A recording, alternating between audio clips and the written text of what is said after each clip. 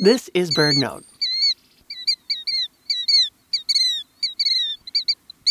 That's a killdeer, one of the most widespread and commonly seen shorebirds in North America.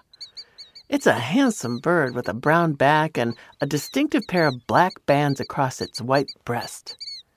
You can probably hear why this bird has been nicknamed the chattering plover.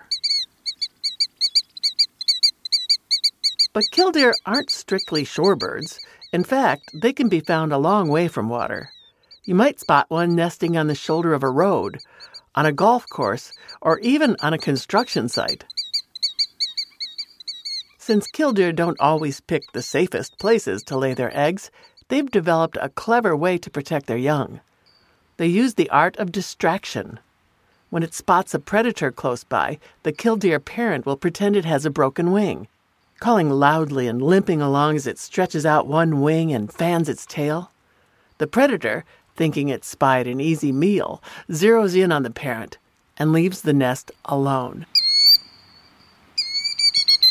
And this technique seems to work. One scientist observed that the broken wing act distracted potential predators more than 99% of the time. For BirdNote, I'm Mary McCann.